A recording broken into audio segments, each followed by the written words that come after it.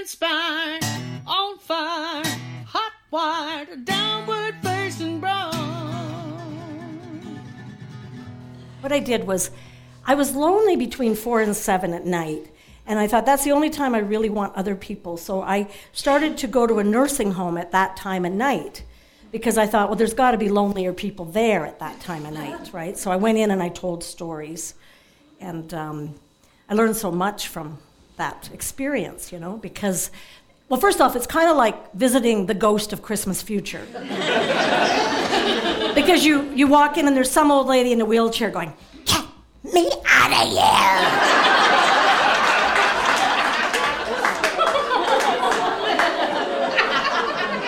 And they're a very tough crowd, I gotta say. You know what I mean? Like, if they don't like you, get me the fuck back to my room.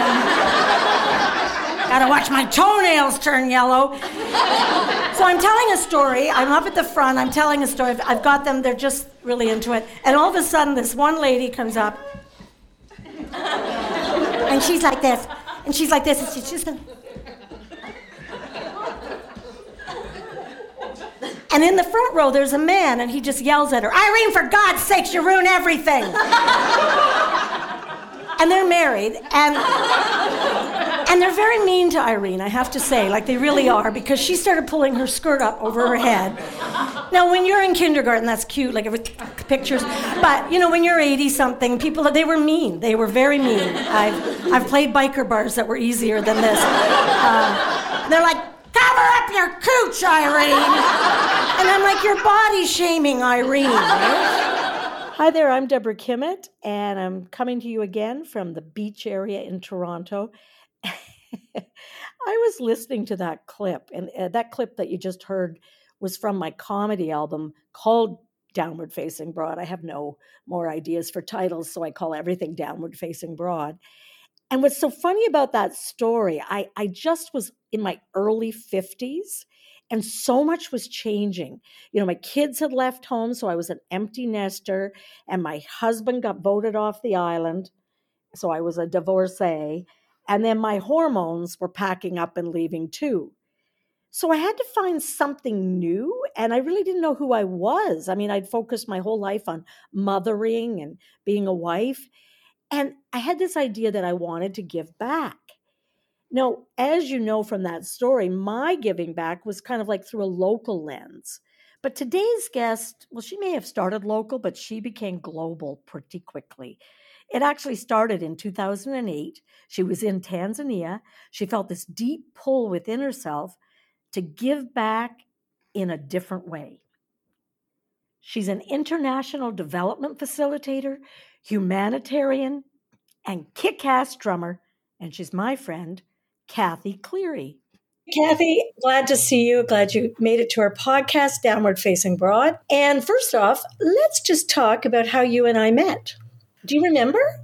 In person? Well, first I saw you do a comedy show here in Kingston, but we didn't meet in person, but you had me laughing outrageously. But yes, we met, I think it was in Tamworth at a writing workshop that you were hosting. No, it was Yarker for a day workshop. Yes. Yeah.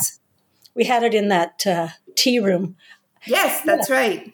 You're from the Kingston area. I am. Listeners, that's about 2.5 hours east of Toronto. And before we get into your whole life, I want to start back at the beginning. Where did you grow up? I mostly grew up from age 7 in Long Sault, which is just a little bit west of Cornwall, a couple hours east of Kingston. And I spent, my elementary school and high school, I went to Cornwall. And then I went to London for one brief year and then back to Cornwall to finish college. I was on tour once for Brockville, and they wanted to give me this fancy hotel, but I had to pay for it. So I decided to stay at the Long Sault Motel. My God, one of the worst nights of my life. They had plastic over everything, and when I went in to check in, 3 people that owned the motel, they were in bed next to the check-in desk. It was so cold. They had no heat. It was the most grueling night of my life. It was, people were doing crack cocaine. The police came. I'm locked in my room with plastic hat on my head because I thought I'd get bed bugs. Oh, but Long Sault is a beautiful place. It's a very nice place. I have never seen anybody doing crack cocaine there, but hey. Oh my gosh. But Long Sault is a nice place. No, I'm kidding. It's not a Long Sault motel is what we're really talking about here.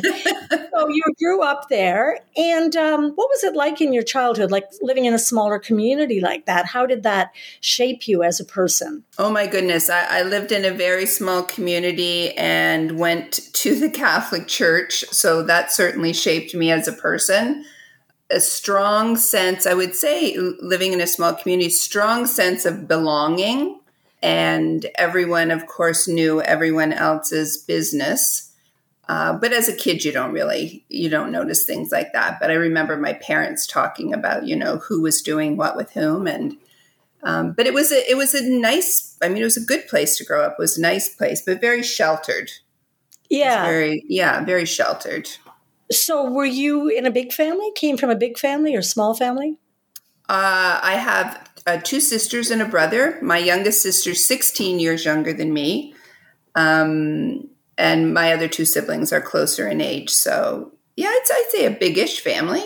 Are you the oldest? I am the oldest. Yeah, I'm the oldest the bossy one. No, it's called leadership qualities. It's yes, that's right. It is now. Yeah. They don't think of it that way, though, do they? No. When you had this Catholic family, I know Catholicism shaped you, sometimes not always positively, but was there part of being raised that way that impacted you later in life? I would say absolutely. It impacts me in my still in my belief system today. I'll find myself thinking about things I believed then and maybe still believe today as a result of being raised that way. But also, it's what gave me fodder for questioning, I guess. So eventually, and that took some time, I was closer to my 30s before I started asking some questions. And as you know, I'm no longer a practicing Catholic, but it certainly has stayed with me and will my whole life. It's something that is ingrained deeply in my DNA. Yeah, it's kind of like the Hotel California. You can check out, you can never leave. You're just stuck. That's right. You have no idea. Yeah. What good quality did you inherit from your mom or your dad, and your dad, I should say? I think from my mom, I inherited kindness. So the wanting to be kind to others. From my dad, I would be more ambition. When I finished my my honors undergraduate degree, the first thing my father said to me was, "So when will you be going for your master's?" So there was always that, what's the next step? What's the next step? And that certainly has stayed with me my whole life. And obviously, he wanted you to have education. Oh, for sure. And I went to university in London and dropped out the first year, which was very disappointing for my parents, and went back after I had my children. So when my children were very young, I went back to Queen's University. So that pleased my dad to no end. So here's a question. Do you remember your first paycheck? I do. I was working as a lifeguard in Long Sault at the Long Sault Beach. I was 15. But do I remember how much it was? No, just to remember how it felt to be paid. Oh, yes. It was very exciting to be paid. I had to share that job with another girl in the village. So I worked the July shift and she worked the August shift. It's funny, though, that first time you get money, you feel this independence, like there's a way out of this small community. That's what I felt. I got my first $100. It was $2 an hour being a dishwasher. And I had to do the takeout counter for ice cream. And I remember just thinking, I died and gone to heaven. I had so much money. And then my parents wanted to boss me around. And I was like, no, I'm not going to listen to you. I got cash now. They're like, well, you've only got $100, so you're not going that far. But yeah. You don't realize that at the time, though. You think it's a lot of money will take you far. Yeah. So here's the thing. Catholic, small town, average sized family, parents that were kind, encouraging in education. When we do the memoir writing, sometimes we talk about there's always an act of disobedience that someone needs to be able to get past the values of their family and the community they grew up in. And I think in women, it's almost discouraged, like you're not supposed to be disobedient. But do you remember a couple of acts of disobedience that pushed you more into your own life? Yeah, I would say that I I grew up being a pretty good girl until I hit, age 15. And then there was this thought that just a minute, maybe there's another way. So certainly I remember, of course, drinking that Mickey of Southern Comfort with my girlfriends and stumbling home from the arena and meeting my parents halfway because they were coming to go someplace else on the road. And my mother told me she was going to take me home and pour me a drink if I wanted to drink that badly. And then the next morning going off to candy striping at the local hospital as my, teenage volunteer work. So I guess that was a disobedience. And when I went away to university, I mean, it was just a free-for-all, right? All of a sudden, you don't have to come home. You don't have to tell anybody where you're going. So certainly that was a time of lots of mischief, I suppose. But let's put it in a good way of it, like the disobedience of leaving the church, for instance. You got married in the church? Yeah, I got married in the church. But when you said you weren't going to go to church anymore, what age were you then? I would have been close to 30. So my kids were baptized in the church. And, I'd been sort of questioning. I had gone back to university to do women's studies and sociology. So was being asked a lot of, to think critically about my life, to write papers about interesting topics of feminism and how religion affected me. And so, through all that questioning, I started to think to myself, what do I really believe? And then honestly, it was a time where we were first hearing about abuse in the church and priests being moved around, not fired or put in jail. And that was kind of the icing on the cake for me. It was just, I did not want to belong to an organization that would not put children at the forefront. So for me, that was... What price did you pay for that with your family, like your mom? Yeah, that was hard. My mom, she found that very hard. I think, I was so angry. When I presented it to my family, I presented it in kind of just a throw it in your face kind of way, which was really hard.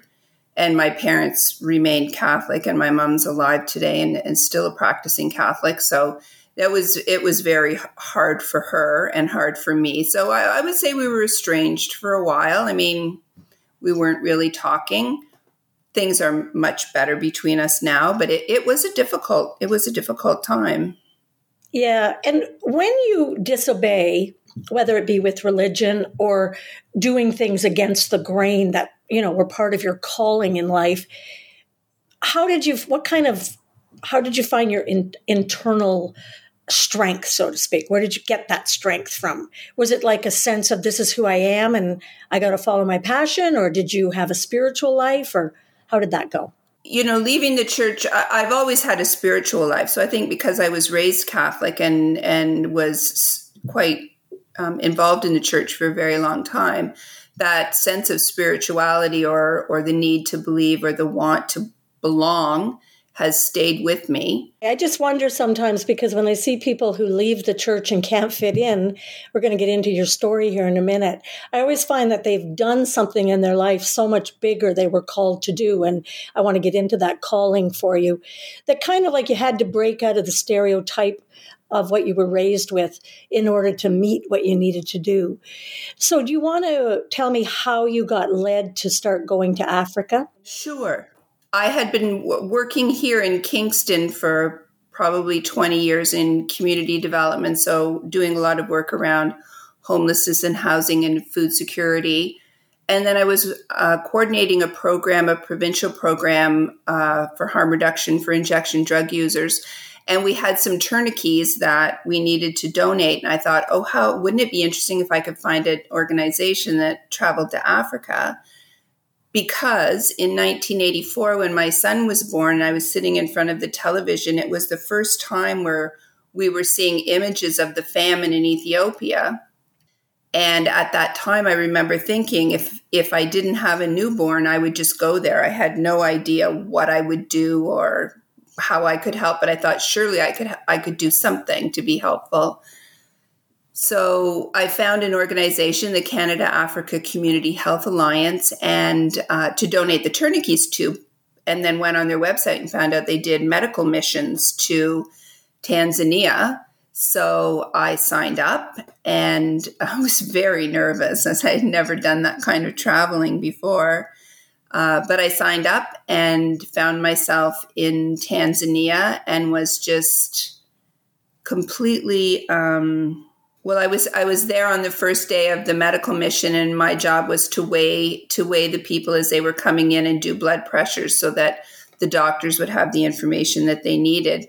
And I remember just standing there feeling like I was being useful in some way, and that a dream that I had thought I would never have had, I had it now. And that was in 2008. And I've been going to both Tanzania and the Democratic Republic of Congo in the years that have followed. So tell me, you went there, and where did you meet that little baby that you wrote about in class? Nema. So I was leading a team of physicians and nurses, pharmacists. We were in a town village called Maridi on the island of Ukerewe in Lake Victoria. And the aunt who was caring for this baby brought the baby to the clinic. And one of the I was out and about, managing and organizing. And one of the doctors came up to me and said, we have a baby that's in trouble. She's 4 months old and she weighs, we can't even get her on the scale. She's not, we had only adult scales, and to stand with her on the scale didn't really move the scale. So she was less than 2 pounds. And I said to that doctor, just give me a minute. And I had to go into the other room because I had been at the birth of my sister's child just the month before, and that baby weighed 10 pounds at birth. And this was a 4-month-old who weighed less than 10 pounds. And it took me right to my knees. The comparison of the two children. So I had to gather myself because I was the team leader, and we got that baby Nema, to the hospital, and we got her working with the local people. So when I say we, I don't mean just the Canadians, but the local people. And we got her to the mainland and got her on, nourishing nutritional formula. She was a fighter. I can pull up a picture of her in my mind right now. Big eyes. And when we left, her aunt was still there with her at the hospital. But baby Nema died a couple of months later. Her life had just been too difficult. Now, this is interesting for me because you've told this story in class, and what everybody in the class was stunned by is that was more a thing that motivated you more to return? Most of us would have said, I can't have my heart broken like that. But what happens to you that you are driven to come back to a place where basically you might not win when you help, right? Yeah, absolutely. You don't always win. I think the motivation to go back is this kind of sense that the world should be fair. I don't believe in fairness because I don't think the world is fair, but deep inside me, I think it should be fair. And so I go back because I think maybe there's something I can do even for one person to make it just a little bit more fair, so that they might, that person, like baby Naima, although it, for her it didn't work, might have an opportunity. But we had another little boy who was very sick with a kind of cancer. And again, we didn't save his life, but we did get him so that he was feeling better and he got to go to school and he got to experience that. And he passed away 2 years later, but he would not have had that if we hadn't been able to work with the local community. So I take comfort to know that he had a better quality of life than he might have had, even though it was short. So you started when did we meet then and the Angelina Jolie thing happen? Was that 2016? Yeah, I think maybe 2017. Tell us about, first off, you have a saying. What is it? Once you know something? Once you know something, you can no longer retreat into the abyss of unconsciousness. Awareness must provoke action. That's a very hard, you've really put your money where your mouth is with that, and literally your money, because this is not easy to keep going there and helping. You've had to raise money and function, you just continue to have to raise money to help. It's not just, I get to help, I have to have money to do it. So 2017, just paint us a little picture of where you're at and what part of Africa you're in at that point. Sure.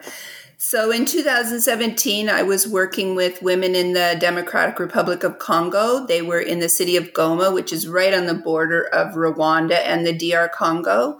They were women that Heather Haynes, the international artist, and I had gone to meet in 2014. And when I met the first group of women, they told me stories of such horrific violence that when Heather and I left, I thought I needed to do something to help them even just a little bit. And they said, so I said to them, I'll send money. And they said, no, if you send money, it was if you give a person a fish, you feed them for the day. But if you teach them to fish, so their idea was to start a training center. So with them, I started that training center. And that training center is still running today. We've graduated 65 women in seamstress training and 10 women in basket weaving. We just started another group of 16 women, just started last week, training as seamstresses. So the training center is something that I started in the Congo, and that was what how I happened to be able to meet Angelina Jolie. Yes, we just should say that had a profound effect on you, and you and I kind of connected on a deeper level after that. So let's tell that story. So I had been working with the women, and I go to TIFF every year, and I'd been doing, of course, writing classes with Deb for a number of years. And Deb and I would chat back and forth. You and I would chat back and forth. And so I went to TIFF, and Angelina was doing a small question and answer. So I went to that. But before I went, my husband said, you should make a sign. And I was like, I'm not making a sign. I'll look like he's like, no, you should make a sign. So I was like, all right. So I made this sign that said, working with women in DR Congo, need your advice, 5 minutes. And I wrapped it in African fabric. And so when she was finished her Q&A, I just lifted the sign in front of my face. And I kept saying to my friend, Mary, is she looking? Is she looking? And my friend Mary It's like, oh my God, Cathy, she's calling you up to the stage. So I went up and she was doing selfies and things with lots of people. But then she came over and we had a few minutes to chat and basically talked about, how important it was that all of us are working in partnership and not in silos in the work that we're doing there. And it was quite exciting for me. But even more exciting was that then CBC was there, radio was there, and they wanted to interview me. So I got interviewed on CBC radio, and then I talked to you and you said, this is an opportunity. You have got to use this. So we wrote up, what do you call that when you put it in the newspaper, like a press release? Press release. Thank you.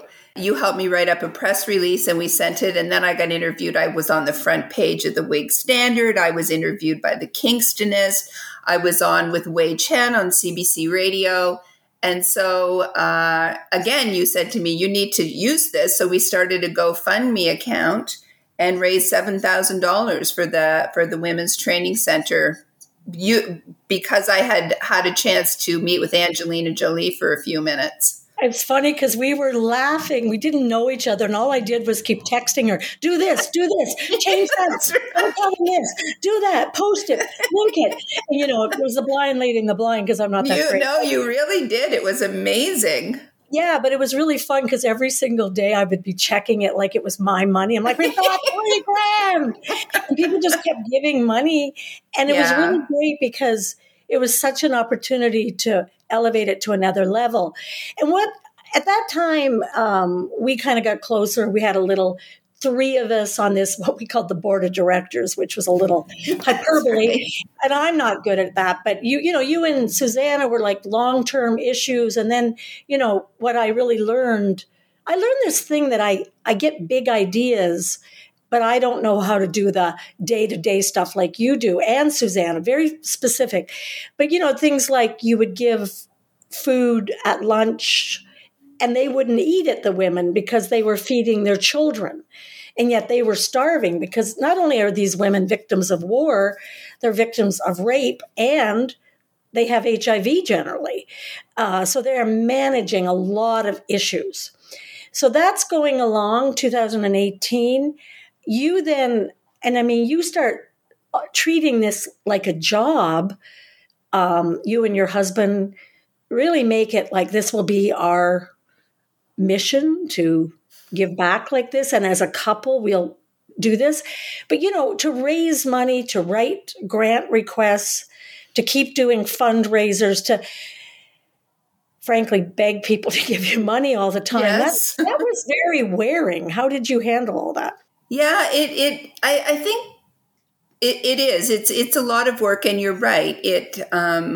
People say, "Are you retired?" And I say, "Well, I'm not working for money, but I feel like I still have, not a full-time job, but close to." I guess because I so strongly believe that, we need in the world to be helping each other, that to ask someone who has money for a little bit of money to help, women who don't have money and who are trying to, like you said, feed themselves and their children, educate their children, which is their number one priority. We have a number of women, like you said, and some of their children who are HIV positive. So I don't find it difficult to ask for money, and I write grant proposals regularly, and gratefully I'm quite successful with that. But I think it's because people, everybody wants to help. They don't always know how. But if I come up to you and say, "Could you help?" and you want to help, then you're very interested. So it's not. I like that you ask because I forget and I think, I just gave. And then I'm like, oh, no, that was 6 months ago. And just ask, I need help for this for the women. They had to relocate during the volcano thing. So is there anything, and you don't have to come up with this if it doesn't work, but is there anything kind of funny that happened where you were put in a position where you go, I cannot believe what I'm doing, either there would be a lot of situations like that. But the one that is most recent and comes to mind is in 2022, Heather and I traveled to Goma. And of course, it was still in the COVID time. It's toward the end of the pandemic. But didn't we get COVID on the way over? And so we were in the DR Congo. She had COVID first. And then, of course, I got it because we were so close. And we were there for 10 days. So we'd spent some time being ill and then some time meeting with people outside, masking and everything. But then it was time to go. And I was still testing positive for COVID. So I was trying to, if you will, manipulate the system to get us out of there because KLM had offered us first class tickets on the way back. So we were in business class on the way back and we did not want to miss that flight because that is cushy. So I was at the airport, I was at the hospital, I was at the doctor trying to get this negative COVID test so that I could travel back to get the first class flight. And at one point I was in the airport in this little tiny room. Heather had been taken off somewhere else because she was testing fine. I was all by myself. They had taken my passport. They had taken my phone. But I still had some money on me. So I was standing in there and I thought, well, if Heather never comes back, I guess I'll just go back to the hotel where I started and I have a little bit of money and I'll just have to go from there. I wasn't really worried. I knew I'd be fine, but there was a bit of a time where I was like, how did I end up in this place? Yeah. And again, this is where I would run home and you just run toward. And I find that very interesting. So we have to wrap this up, but I want to ask you a couple last questions. In the last while, has there been a time when you've been down and didn't think you were going to get up? Like a downward facing broad? And then what did you do or have you done to get back your sense of humor?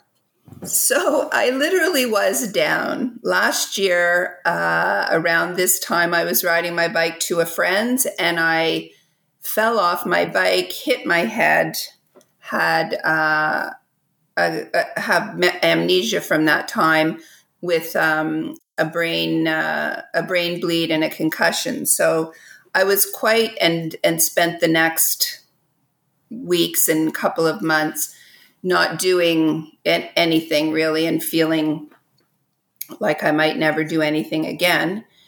And then, but even speaking of humor, even when I was in the ambulance, and I couldn't remember anything. The ambulance driver says to me, "Do you know a Martin?" And I was like, no. And then I thought, oh, my uncle Huck Martin, but he's been dead for 20 years. So I'm pretty sure they don't want me to say that. So he's like, do you know a Martin? And I said, no, I don't know a Martin. I said, why do you keep asking me that?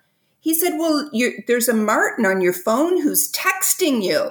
And I was like, oh, that's where I was going. I was going to see Martin for singing. So that was that was funny in my own head. But then for the last year, I've been dealing with this concussion and really haven't been getting better. So I recently went to see a physician in Pittsburgh, and I walked in, and he was asking me some questions, and I said to him, people say, well, you're just getting older. That's why you feel like that. And I said to him, you don't fall off your bike and get old. And he said, anybody who walks into this office with blue hair, as you know I have, he said, is not old. So that gave me a good laugh too. But how do you navigate? Because I know how this has been an up and down process and a long time without getting any answers that were progressing.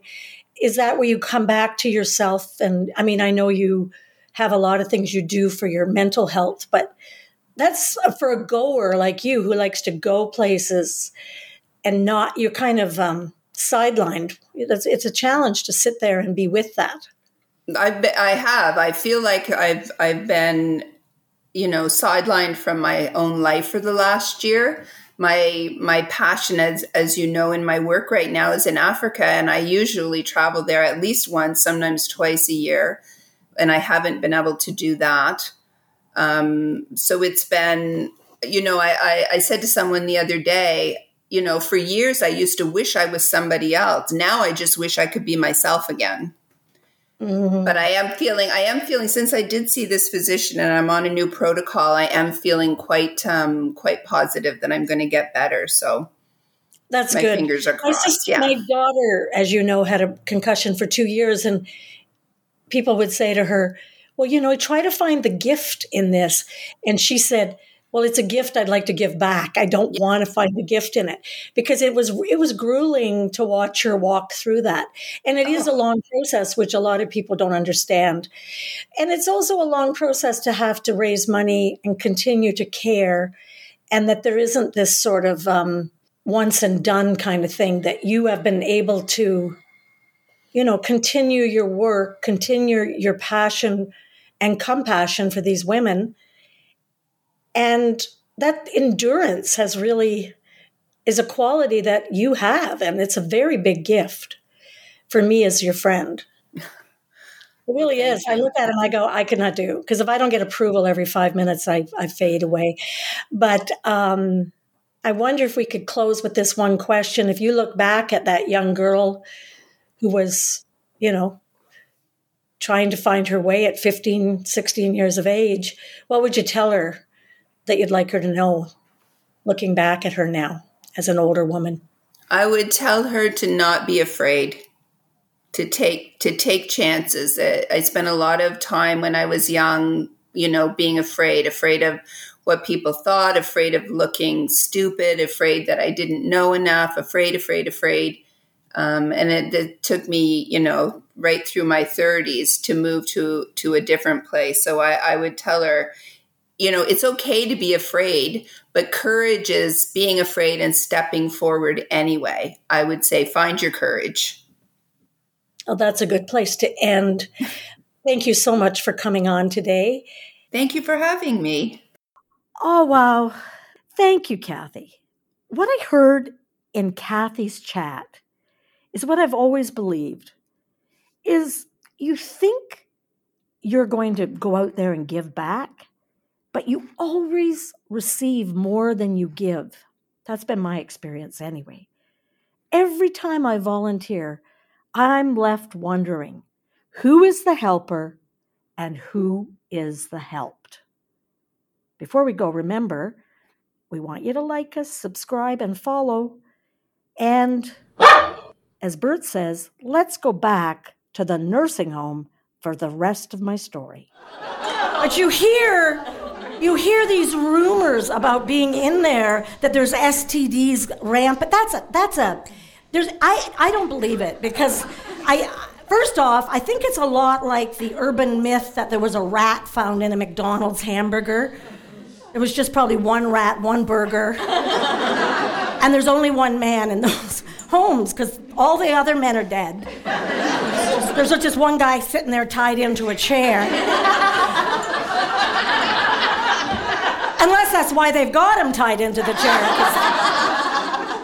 Anyway, I love telling stories in there. And I was telling a story, and then one day I thought, well, we all need to be touched as we get older. We don't get touched if we don't have people around us, and we need connection. So I said, hey, now that I'm done, would anyone like a hug? And then, everyone put their hands up, and I got hugs if they wanted one. And there's this one woman at the back, Cathy, and she goes, so what's your game? I said, well, I come in here because I like to hug, and I think we all need touch is essential to the human experience, and I have a bit of existential loneliness. And so the next week she brings a friend, and her friend says, I start to hug, and her friend goes, what the hell is she up to? Cathy goes, apparently she needs to be touched, and she has existential loneliness. And she's a downward facing brown.